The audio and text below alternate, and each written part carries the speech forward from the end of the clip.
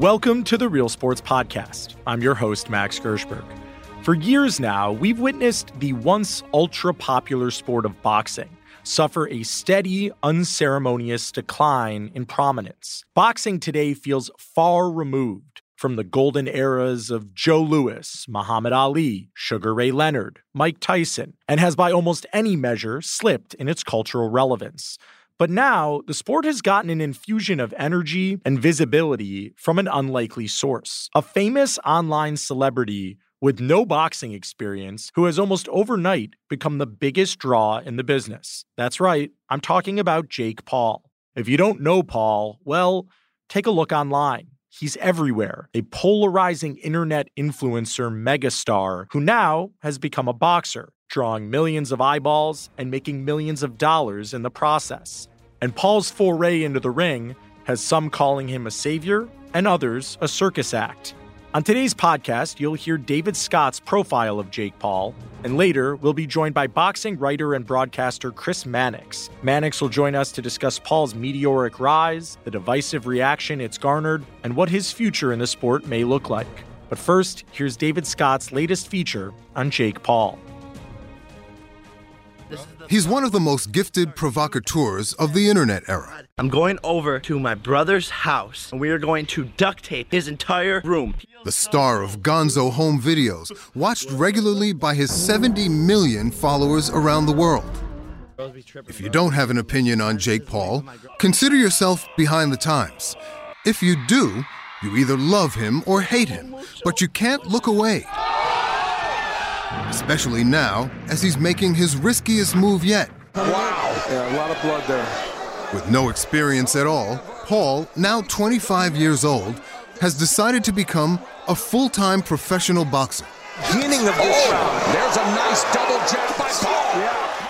It might seem like his latest crazy stunt, but it also might be a masterstroke, as he's giving everybody a reason to watch, whether you're for him or against him.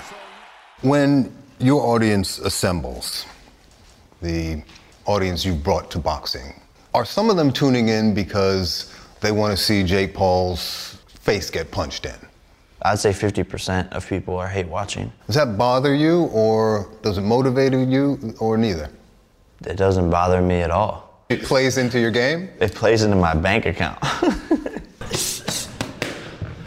Indeed, while Paul is still learning his new trade, his true skill, getting people's attention, has already translated into huge paydays.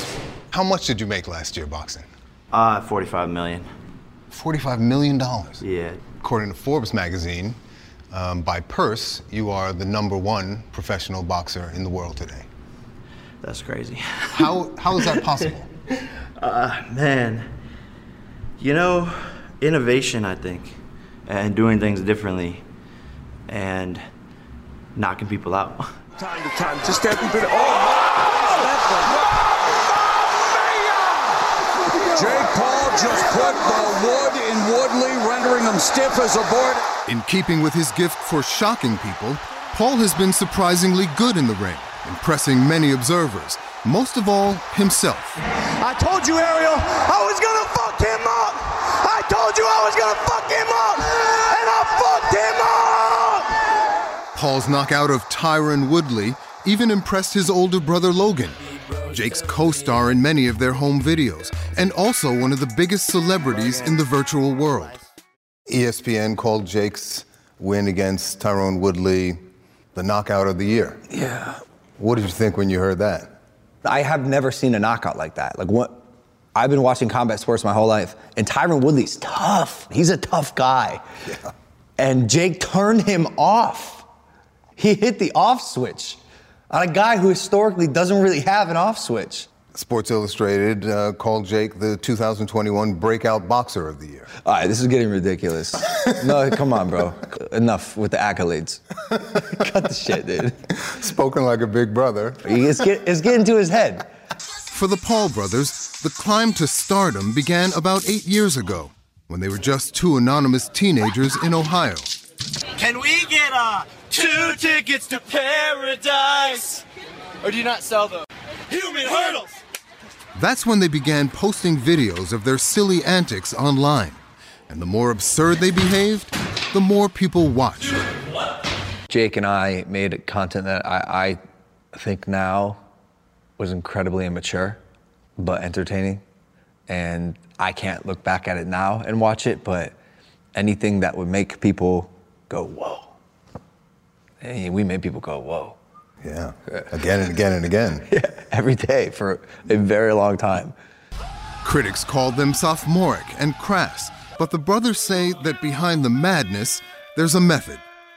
People don't think YouTubers are talented or influencers are talented, but they're actually far more talented than people think, and creative and hardworking. And think about it, I'm the producer, the filmer, the editor, the writer, the set assistant, I'm getting the props, I'm the director, I'm the talent, and I'm the network. And as time went on, Jake became a lot of other things too, converting his internet fame into new opportunities. With little acting training, he landed a regular role on a hit Disney show. Turtle attack! With no musical background, he wrote and recorded a video that got 300 million views on YouTube. It's every day, bro, with the Disney Channel flow. 5 mil on YouTube in 6 months, never done before. But the more his star rose, the more he had to keep upping the ante on his wild antics, which eventually landed him in trouble. He is a social media megastar. His name is Jake Paul. A recent stunt involved tossing furniture into an empty pool and setting the pile on fire. A lot of the neighbors are complaining. They're very upset. No, why? They say that you've created a living hell out here.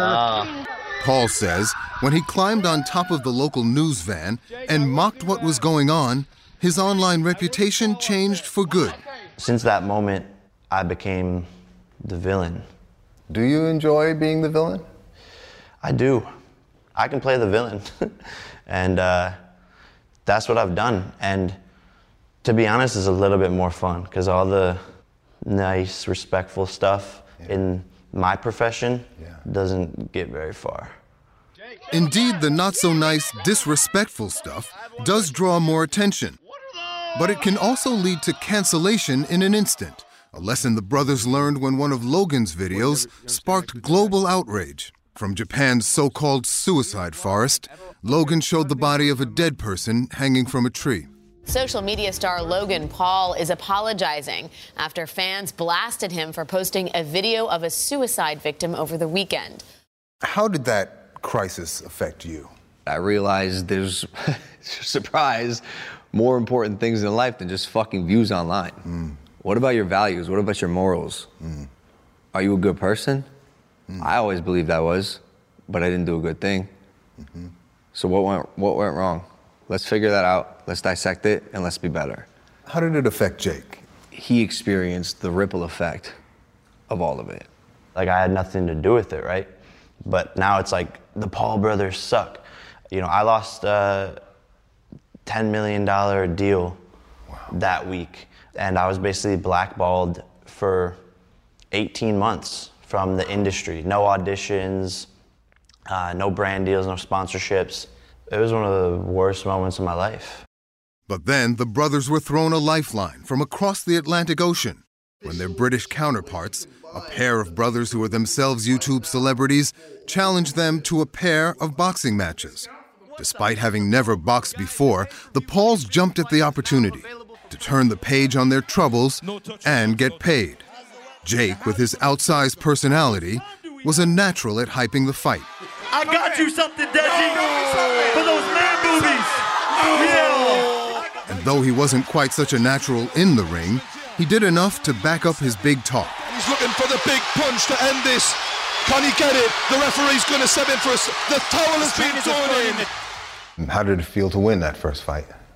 Of all the stuff we had gone through recently with my brother and the cancellation and everyone wanting to see us fail, it was sort of like a fuck you to the world.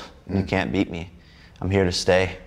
So Jake Paul, who'd once made himself into a star actor and then into a star rapper with virtually no prior experience at either, decided he'd now try to make himself into a star boxer. He gave himself a ring nickname, a very fitting one. Introducing the problem child. And signed on for another fight against another YouTube star. And now he's down again. And that is it. After that, he fought again, this time against a basketball star. Before finally trying his hand against a real fighter, a professional in mixed martial arts. Paul won again. Now Paul says he considers boxing his full-time job, and in fact, his entire life. Which is why he moved here, to the island of Puerto Rico, where he now lives in relative isolation and trains to fight full-time. Of all the places in the world that you can encamp and do your thing, why Puerto Rico? I knew I needed to get away from distractions if I wanted to become the best boxer I could possibly be. And going to a place where I basically had no friends and I could just train every single day, that was the right move for me. Yet even as Paul's tried to avoid distractions and negative attention, they've had a way of finding him. Last year, a TikTok personality named Justine Paradise posted a video in which she alleged that Paul had forced her to perform oral sex on him. I'm saying this publicly about Jake Paul. Hopefully, he's freaking embarrassed and realizes what he did and doesn't do it again. What is your response to that allegation? She completely fabricated every single part of that video. I never have even spoken to her. And it's someone who is begging for attention and trying to strip down a star. No arrest, no case? No, of course not. Any civil litigation or settlement negotiation? Nope. Last summer, with the allegations still swirling, Paul tried to change the narrative, signing on for a pair of fights against the former UFC champion. He won both, so decisively in fact, that some began to wonder, might Jake Paul actually be good at this? Give me the scouting report on Jake Paul. How good a boxer is he or can he be? He's big. He's quite athletic. I think he can punch quite hard. Now, is he good? Not really. Is he going to go and win a world title? Absolutely not in a million years. Eddie Hearn is heir to the Hearn family boxing empire, which has been promoting major fights for decades. Hearn actually helped promote Paul's first pro fight, but says he didn't do a second one because he didn't want to participate in another fight based on celebrity, not skill. Jake is not a boxing talent. Let's just get that clear. You don't become a great boxer at 26, 27, 28, like that stage in your life. It doesn't happen. Of course, Paul disagrees. And for motivation, he's posted a photo of Hearn in his ring with a caption saying, "Wait till he fights a real boxer."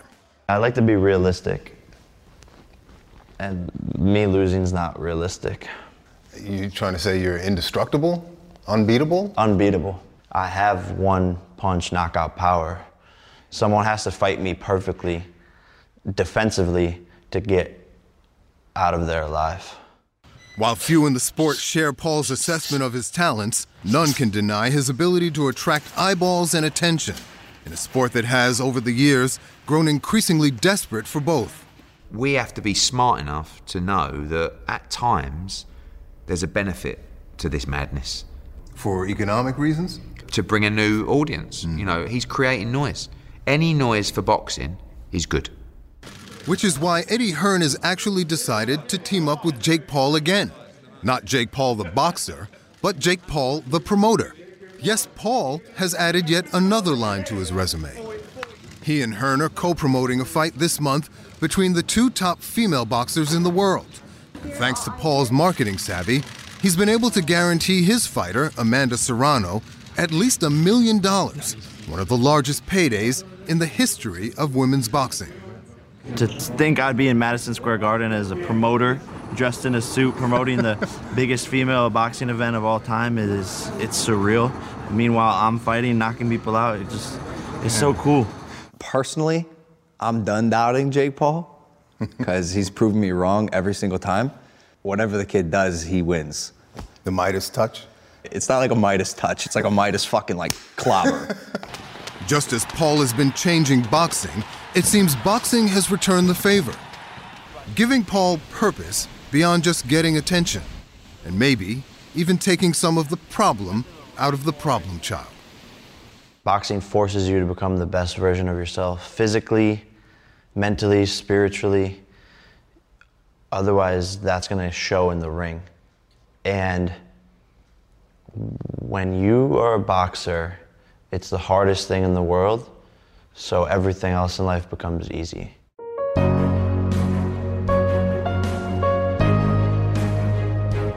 And I'm now joined by boxing writer for Sports Illustrated and broadcaster for DAZN, Chris Mannix. Chris, thanks for joining us. My pleasure. So, Chris, when did you first watch Jake Paul in a boxing ring? And at first blush, what did you think? So, Jake first fought, at least in front of me, on the undercard of the Logan Paul KSI. And I remember thinking at the time that Jake wasn't going to be much of anything. He had fought another YouTuber. He had won by first round knockout. But while I was kind of overall impressed by Logan Paul, in a way, Jake felt to me just kind of like the younger brother along for the ride. It didn't seem like he had, I don't know if it's ambition or the bona fides or the things that made Logan feel like he, might be able to pull something off in the boxing space. And even after that fight, I just remember thinking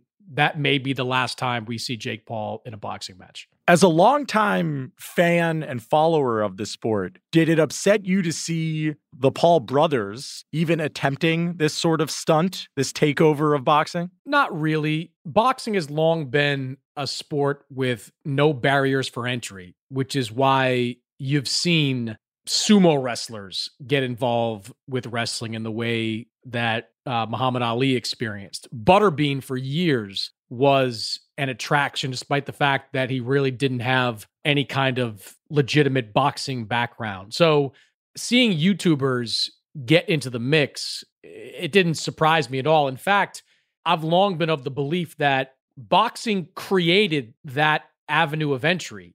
Boxing in the last 30, 40 years has gone from a sport that would compete for ratings with the NBA and the NFL to one that is kind of mired in the same ratings fight as Major League Soccer and professional lacrosse. It's been a sport that's been so self-damaging and has inflicted so much of the problems on itself that it's allowed popular guys like the Paul brothers to step into the ring, to harness their social media following, and to build something. So when Logan and Jake Paul got into boxing, I viewed it more as an indictment of where boxing was as a sport and not any kind of dismissiveness towards Jake or Logan Paul. So perhaps you're not surprised that we've gotten to this place, but given what you saw when you first set eyes on Jake Paul, could you ever have imagined that his boxing gambit would become as lucrative, as successful as it has? Not over the first couple of fights. It really wasn't until he fought and defeated Tyron Woodley, going the distance with Woodley, that I really started to believe that Jake Paul could fight. Now, there were signs that he was taking boxing more seriously than people were giving him credit for. He enlisted a guy like BJ Flores to be his trainer, a former cruiserweight contender. He seemed committed in the gym, wasn't just showing up, for 3 weeks, 4 weeks at a time. He was going into 2-month-long training camps for these fights. He was studying the sport at a high level, trying to get better. And you could see signs of him getting better. I mean, Jake Paul has legitimate cruiserweight power. Like, he can crack with that right hand. And we've seen it happen with Ben Askren, with Tyron Woodley, with Nate Robinson. Like, that power is not fictionalized. That's real power that he possesses. But it wasn't until he went the distance and won a decision against Woodley, who is an MMA fighter, but is an experienced combat sports fighter who came into that fight in great shape with a little bit of a boxing background. It wasn't until then that I started to think that Jake Paul might have some staying power and might be able to put on big events where he's selling out real venues and doing real numbers on pay-per-view. Well, even after the Woodley fights, as we heard in that story, Eddie Hearn gave a rather matter-of-fact scouting assessment of Jake Paul. He said, quote, "He's not a boxing talent." You agree? He's not a world championship level boxer, but he's never claimed to be. And he's never even indicated that was part of his career path. Maybe winning a world title at some point is on his radar, but he's looking to put on events, not rise on pound for pound rankings. And my beef with that argument, which comes from both Eddie Hearn and a lot of the boxing purists and diehards, is that you look at the early fights that young, real prospects take. They fight absolute garbage. Most fighters at an early stage of their career, the focus is building up their record to get to 15-0, 20-0. And it's only then do you start seeing them take on legitimate opponents. I would put guys like Tyron Woodley against many of the opponents that some of the quote-unquote real boxers, championship boxers faced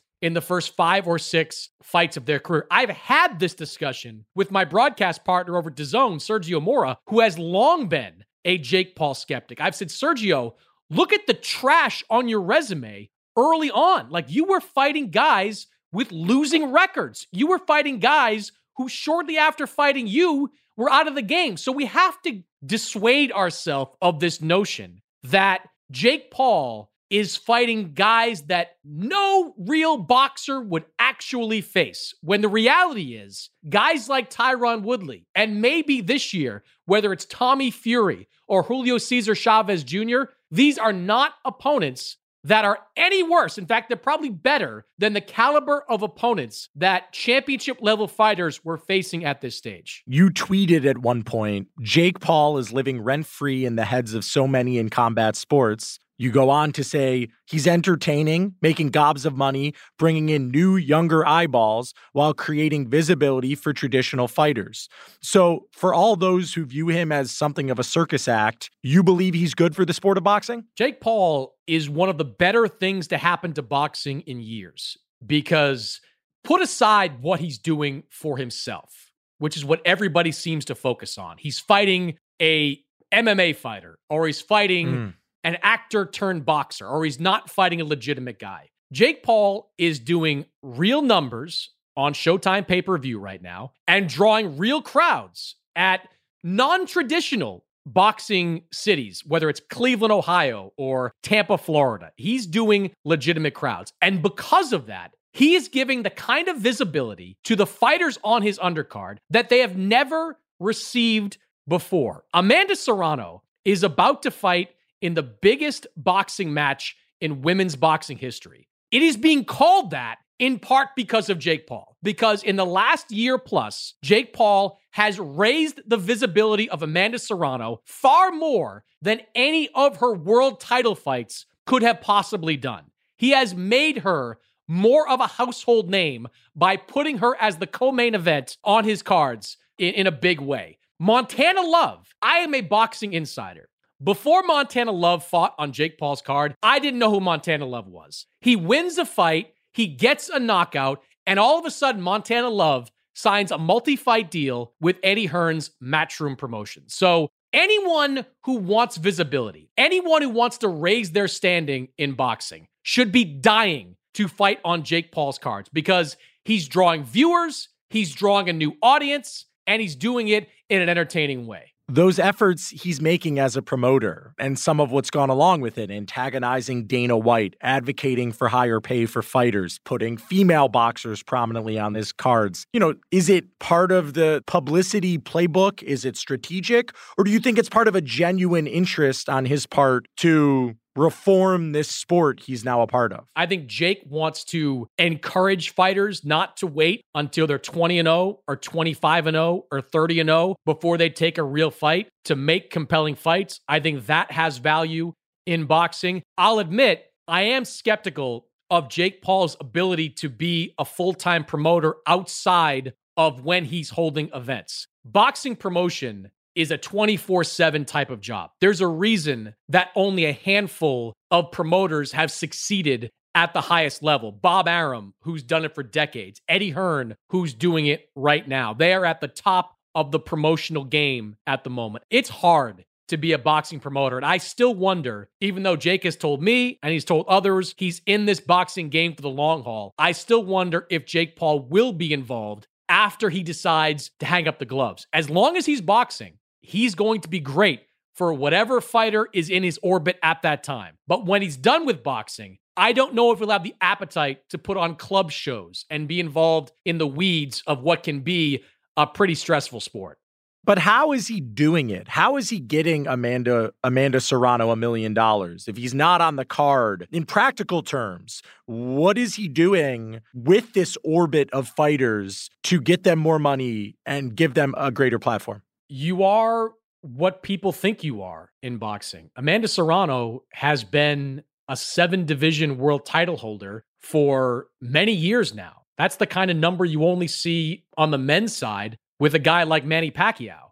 With all due respect, nobody cares. Like, they just don't. Like, especially when it comes to women's boxing, you're not going to become a star because of the number of titles that you have. In the last year, Amanda Serrano has become more marketable and, for her, able to make more money because she's been on Jake Paul cards and people have found her interesting. The Serrano-Taylor fight was always the biggest fight to be made in women's boxing because of the talent of the two women. It's happening at Madison Square Garden in front of what's likely going to be a sold-out or a near sold-out crowd in the must-watch event of the month, of the weekend, whatever you want to call it, in part because Jake Paul has raised the visibility of Amanda Serrano and made more casual fans more interested in seeing her. Back to Paul's fighting future. In your January column, where you named Paul SI's 2021 Breakout Boxer of the Year. Yeah, and that went over really well among the boxing diehards. I bet.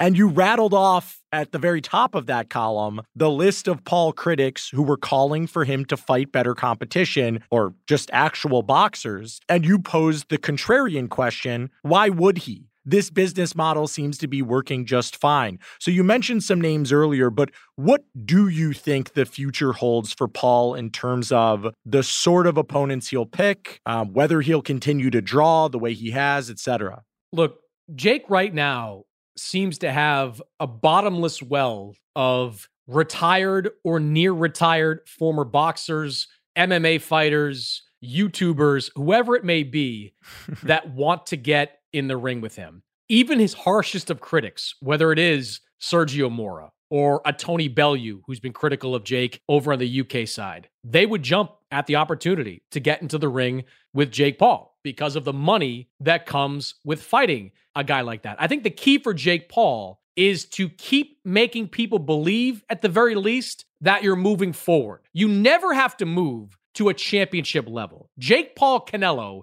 is not happening. Certainly not anytime in the near or immediate future. But if you go through this year facing a Tommy Fury, facing a Julio Cesar Chavez Jr., facing maybe even someone like Anderson Silva, who has started to show he can box a little bit with his win over Chavez Jr., you're going to continue making a lot of money and drawing a lot of eyeballs. Where I think Jake could peter out and his popularity could flame out is if he starts to get into that lane where he's fighting no-hopers. If he goes back to fighting the Nate Robinsons of the world, or even the Ben Askrens of the world. It's guys that go into these fights against Jake where you know they don't have a chance. That, to me, is the only thing that can stop the continued ascent of Jake Paul. But right now, the depth of his potential opponents, it's still there. And he still has a chance to make really compelling, marketable fights. So let me ask you to make a prediction. In 5 years, Chris, Jake Paul's place in the boxing world will be what? I think he's probably out of the boxing world at that point. I think it's certainly possible that in the next 5 years, Jake Paul could bite off a little more than he could chew. He could decide that, all right, I'm going to take on a legitimate champion. Look, you've got legitimate champions, top guys in their weight class, practically begging to fight him. Marius Briedis might be the best cruiserweight in the world. He's out there putting a fake tattoo on his leg, calling out Jake Paul. There are heavyweights that I'm sure would love to get in the ring with Jake Paul. I can see Jake maybe taking on a challenge that's just too big. He's a very competitive guy, and I could see him when he gets 5 or 6 more wins under his belt, maybe 2 or 3 years down the road, taking on someone that he's just not equipped to fight. And that may be the end for Jake Paul. He can go on and do many other things. He's a very compelling guy with a lot of options in his life and his career because of his social media following. So 5 years from now, I don't think Jake Paul will still be in this game, but I think he will have made a indelible mark on this game. Well, it's certainly been a fascinating, albeit bizarre experiment to watch. I'm sure whatever he does next, whether we like it or not, people will be interested and will be watching. And we appreciate you, Chris, coming on to discuss. Thanks so much. My pleasure. And David Scott's story on Jake Paul is just part of this month's new episode of Real Sports. Also on the show, Bryant Gumbel introduces us to Rodney Stotts, a former DC drug dealer who turned his life around by finding success in the strange world of falcon hunting. Soledad O'Brien updates the remarkable story of Oksana Masters, 9-time Paralympic medalist who overcame a hellish childhood in Ukraine to become one of the most decorated athletes on the planet.